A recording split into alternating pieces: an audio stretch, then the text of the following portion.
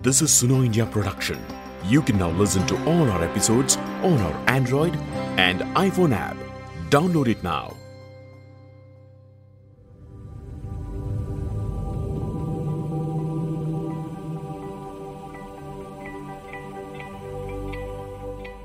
Hi, this is Rakesh Kamal, host of Climate Emergency.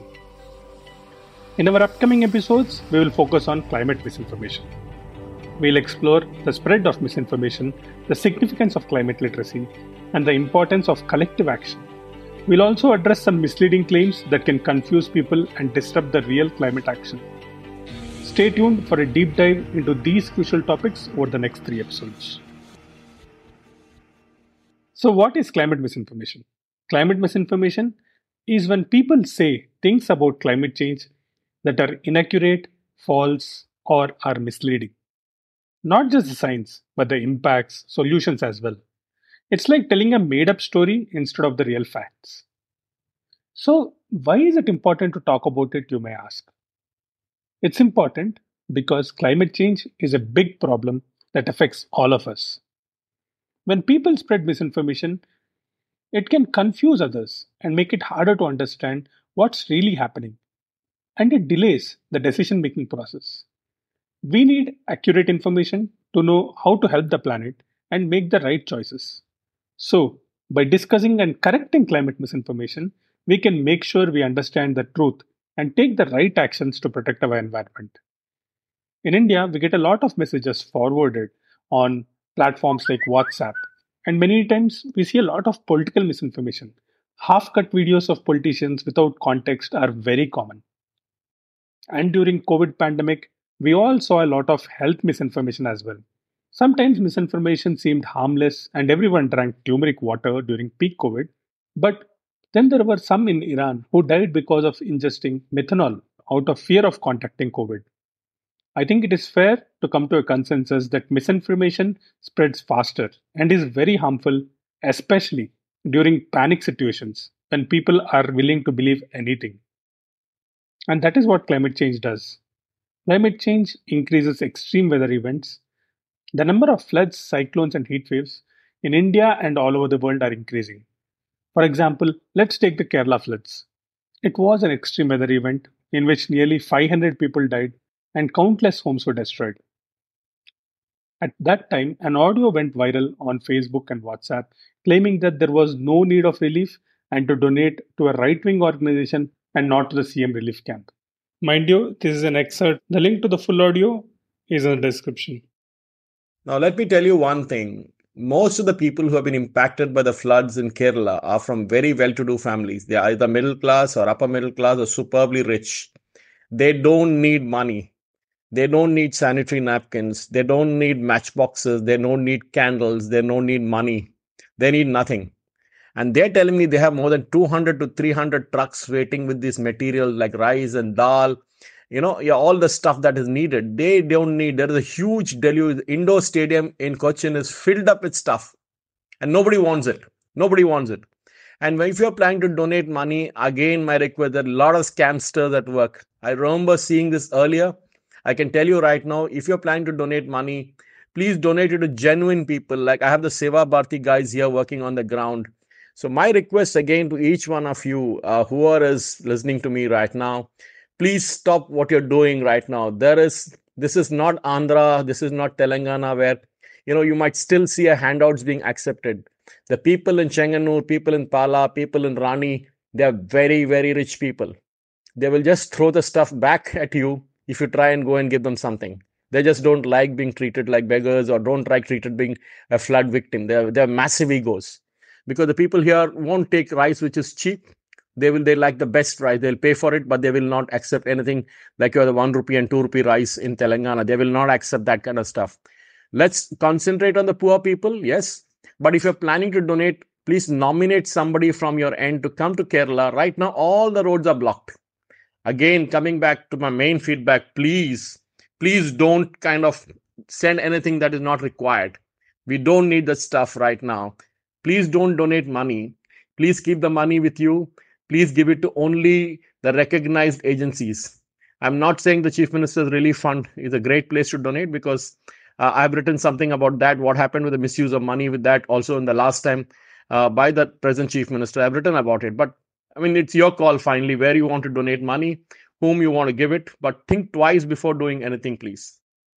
When you play to the information that you want to see, then it makes it much easier to be fooled. The audio was very convincing with the right amount of fact and fiction.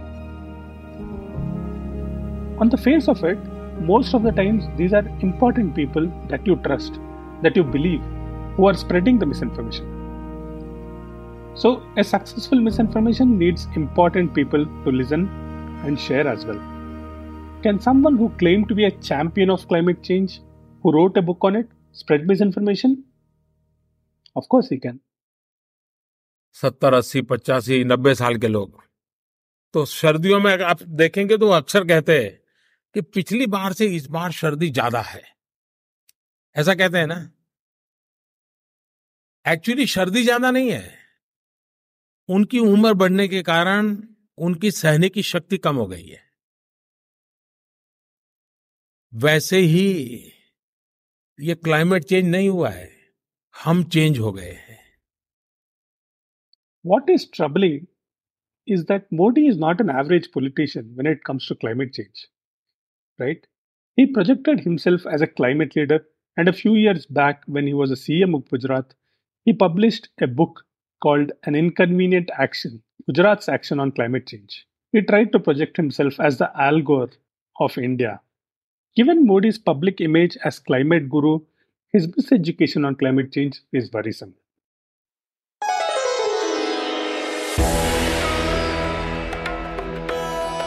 Coming to gurus of climate change, in India, we are a land of spirituality. We have thousands of gods and millions of gurus who spread discourses. But then with changing times, the discourses also include climate change sometimes. In all fairness, I really admire Swamis and gurus taking initiative and talking about climate change. But the problem is when they create a mixtape with spirituality and their opinions on environment and climate change without any scientific basis. Without changing the chemical composition of the water, you can rearrange the molecular arrangement in such a way that the water will behave completely in a different way than the way it does. To such an extent, it's sensitive to this extent that if I take a glass of water in my hand and just look at it in a certain way and give it to you, well-being will come to you. If I look at it another way and give it to you, you will fall sick tonight. This is no more superstition, this is science. Enough of these examples. To deep dive and understand climate misinformation and how misinformation is spread, I spoke with Rakesh Reddy, founder of Factly. And this is what he had to say. Hi Rakesh, this is Rakesh again, namesake. So I'm the founder of Factly. So Factly works at the intersection of public information, data, and technology. So we, on the data and content side, we do a lot of data journalism work as well as fact checking. So we, on day in, day out, the team works on fighting misinformation, fact checking claims that go around on all kinds of topics. So we primarily work in English as well as the local language segment. So if you can tell us a little bit about, what is the current state, like how prevalent it is, how big is misinformation problem in India, and also maybe touch upon climate misinformation. So first, let us, the whole issue of misinformation, quote unquote fake news, it gained traction in the last maybe 10 years, partly because of the availability of cheap internet, smartphones, and essentially availability of content to people and changing consumption patterns of information. So it gained worldwide attention, especially after the election of Donald Trump as the US president in 2016. In India also, the advent of WhatsApp and Telegram and all such P2P platforms kind of accelerated this thing. Now to comment on the enormity of the problem, obviously it's a huge, huge problem. So earlier, there were a few producers and a lot of consumers. So currently, there are a lot of consumers, a lot of producers as well as a lot of consumers. So it has become pretty easy to produce and share misinformation. Partly because the stakes are very low. I mean, the barriers are very low. So you can simply, with the kind of tools that are available today, I can simply, take an image, add my own context, and share it. So whenever I do sessions, I make it a point to take a picture of the conference room that I'm doing the session in, add some random text, and say, this is what it is. So it is that easy. So a lot of people think producing misinformation is actually difficult. There are factories doing it. Yes, there are factories that are doing it with vested interest, but it is not just them. So the bar is actually very low. Now, it's obviously a huge problem. What is also, at least in some sense, welcoming for me, at least in the last few years, is the awareness of fact checking has also grown.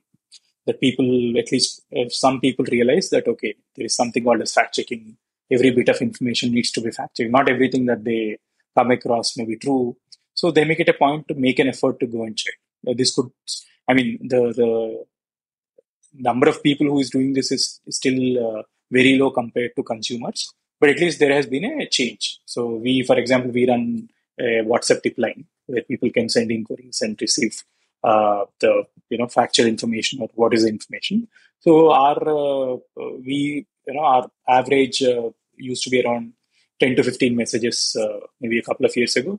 So today, on a busy day, we might receive 100. On a normal day, we receive 50, 60. And a lot of them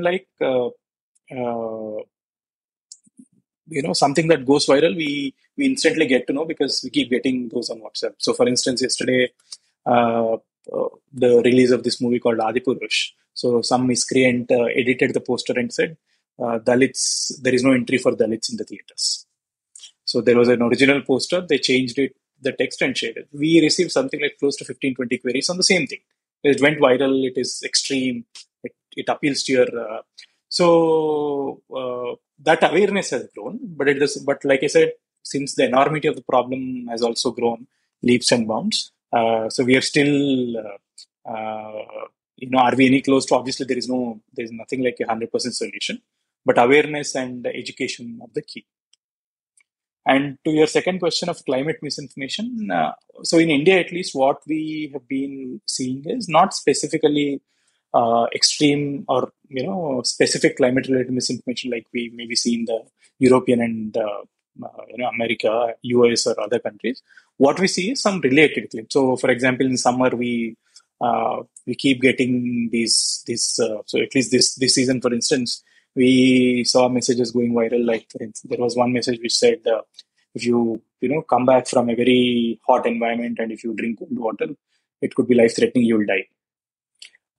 Then there was a CDC document which talks about precautions one needs to take in summer. Of course, these are CDC, but people add their own. This was issued by GHMC or Thane Municipal Corporation or something like that.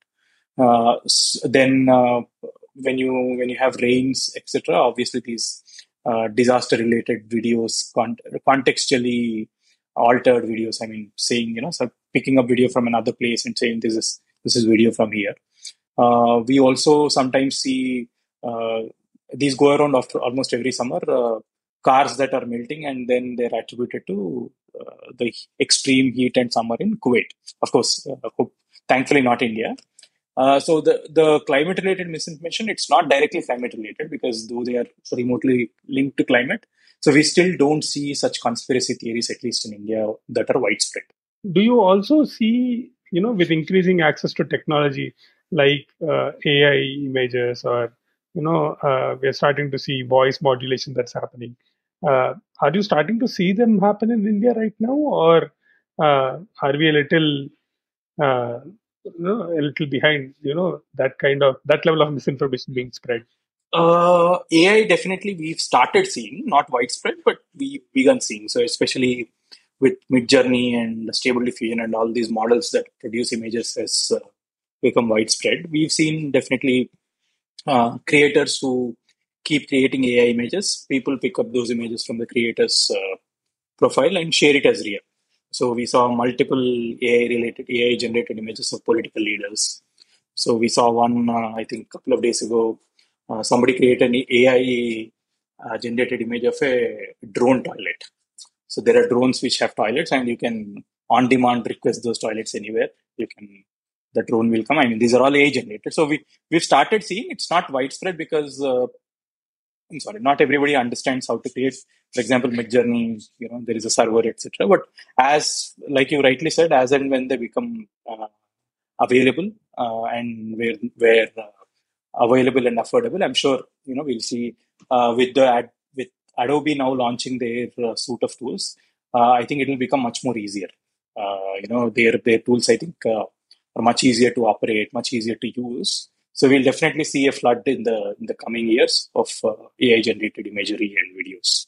Are we, as journalists, as fact checkers, even prepared to fight that level of, misinformation that might be coming?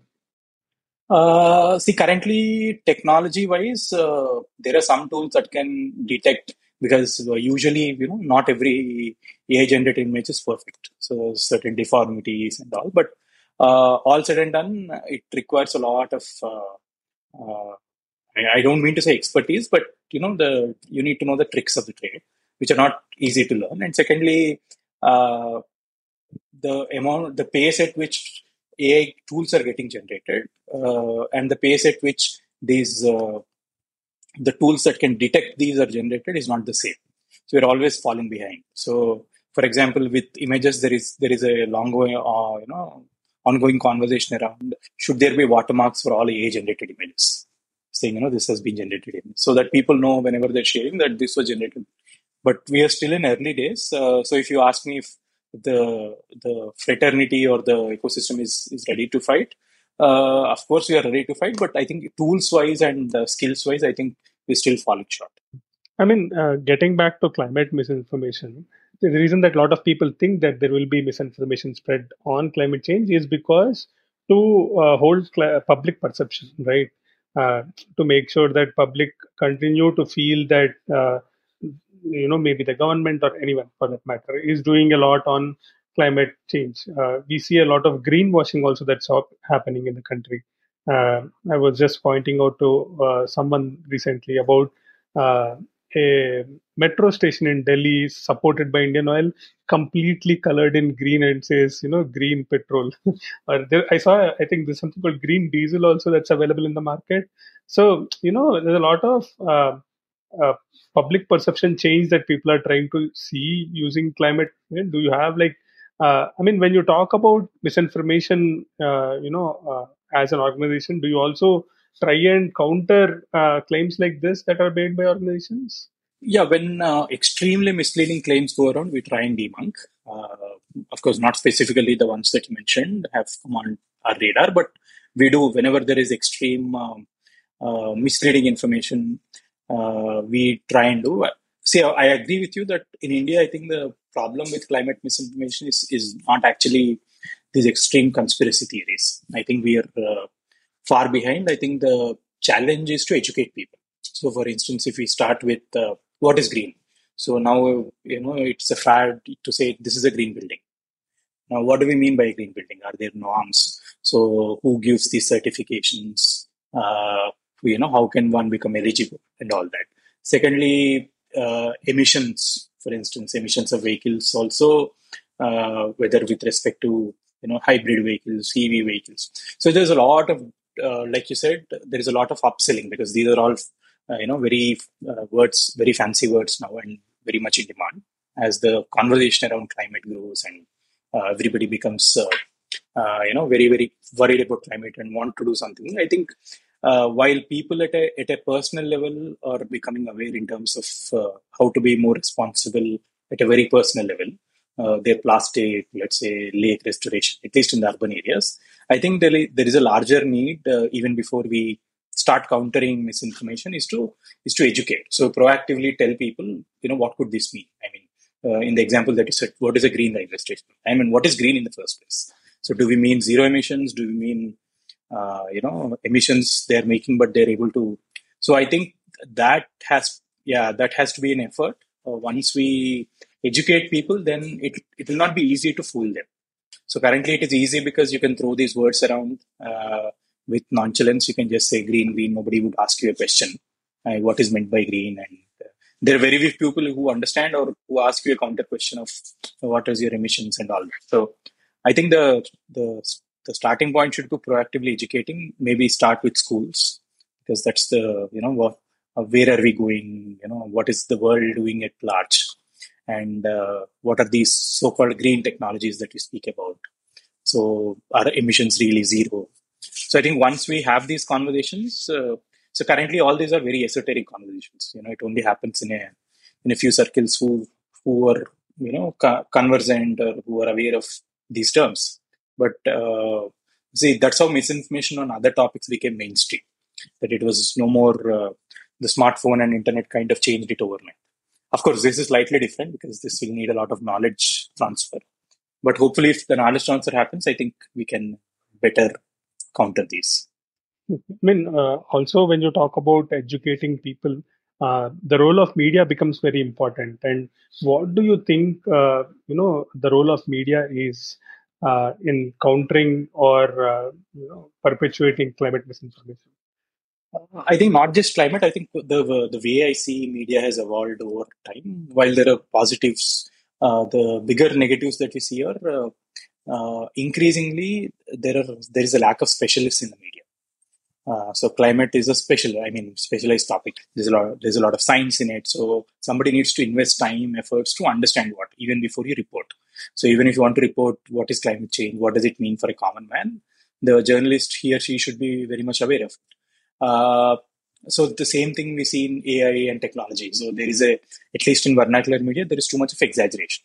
So, on climate, you see, there is exaggeration. We see, this is going to be the end of the world.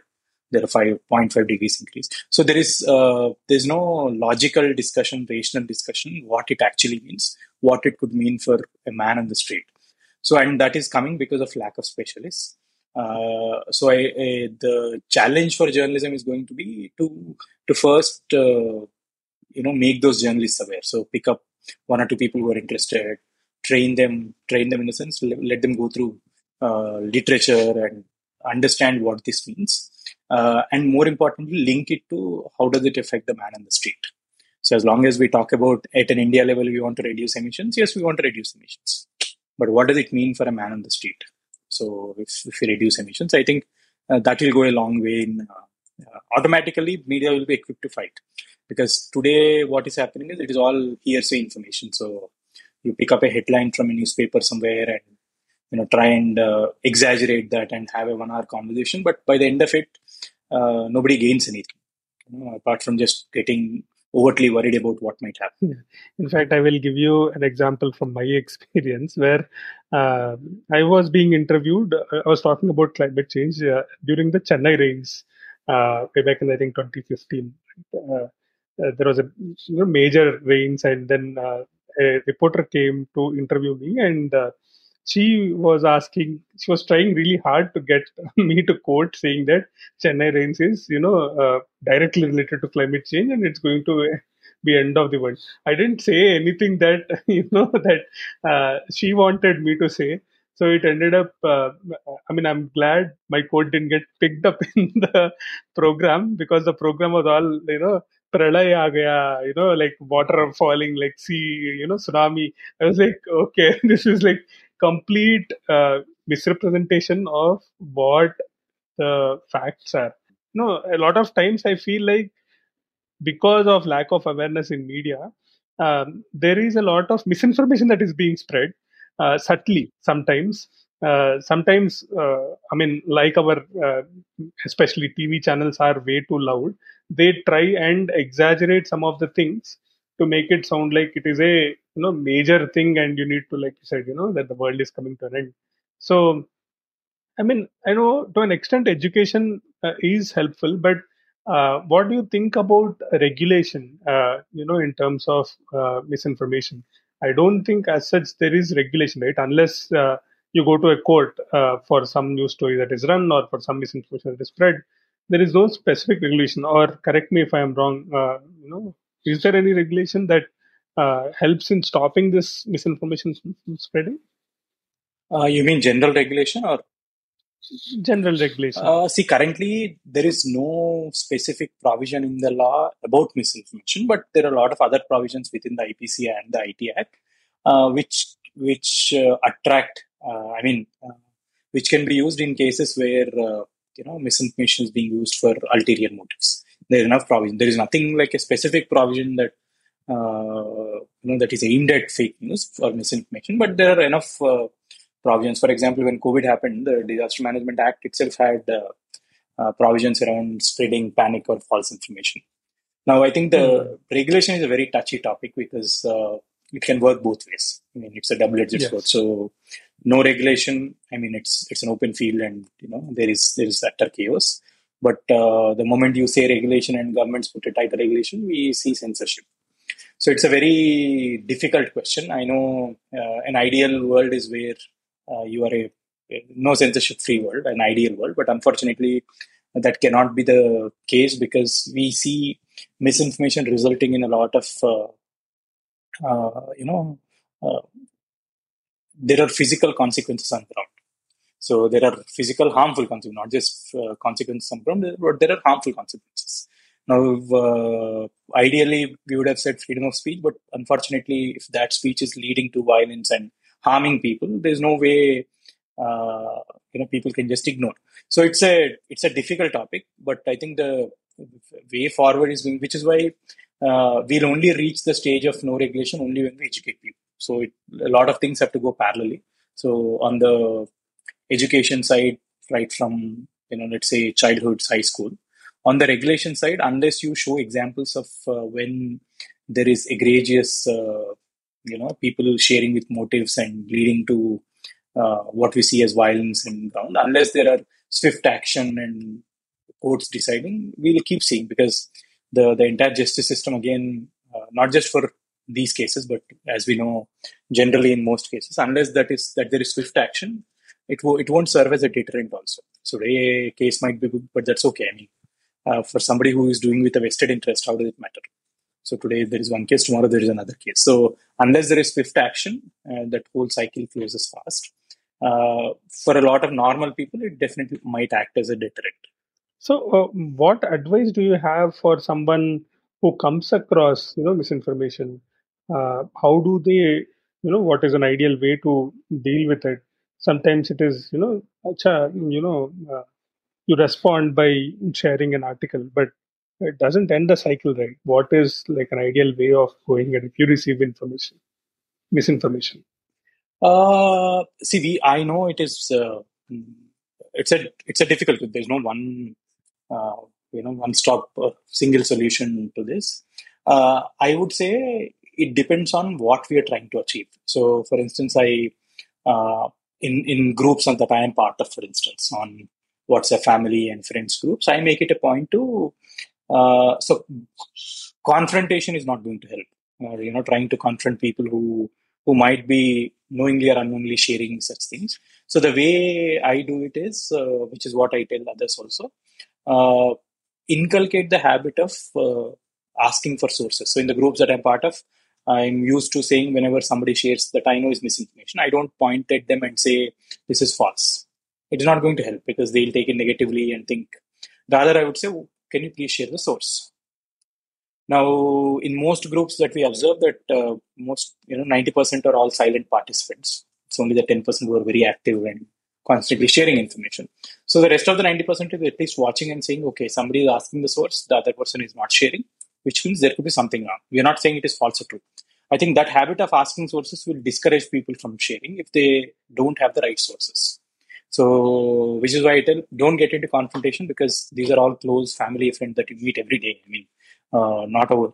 So that, for instance, is good for them. But for a lot of other, if you're in some responsible position or something, I think the approach has to be slightly different, where you proactively tell people, let's say on Twitter or on social media, if you're an influencer, telling people that, okay, this is what it is. This is a factual matter. Go and look at it for yourself. Correcting the others is definitely useful and should be done, but not as a first step. If you start correcting people as a first step, this will definitely boomerang. then people will become closed. They'll get into confrontational mode and not ready to learn and all that. Rather, the focus should be to tell them, to make them understand that what they might be sharing has no basis. I know the ideological, our own prejudices come in the way of seeing rationality and logic. That is fine, but in most cases, I think if you tell people, okay, you shared this, fine, well and good, but what is behind it? Can you please share so that I can also get educated? I think those will go a long way in at least within the limited influence that we all have, in groups, in colleagues. I think that will really help. So confrontation does not work. We've seen multiple times. So what we usually, tell people is the name of one of your, I think the show that you started with Suno India, as we say, Pari, follow the principle of Pari. Pari is P. Whenever you receive something you believe could be misinformation, or there could be something wrong with it, we say pause. P says pause. A is ask. What do you mean by ask? You could ask Google. You could ask, any source that you know. Then whatever information you receive by asking, you need not blindly believe it. So it is for you to. R then stands for read and review. So read through the material, get yourself convinced. If you're satisfied with the material and you reviewed, finally, I means inform. So go and inform people. So whoever has shared it with you, go and inform only when you do these 4 steps. So it's a very simple way of, I know especially with journalism, for example, since we're talking about journalists, I see a lot of journalists, whenever we meet them telling me that the sector we are in, there is a competition to break news first. So, something I come to know, it has to be me who has to break that news to everyone.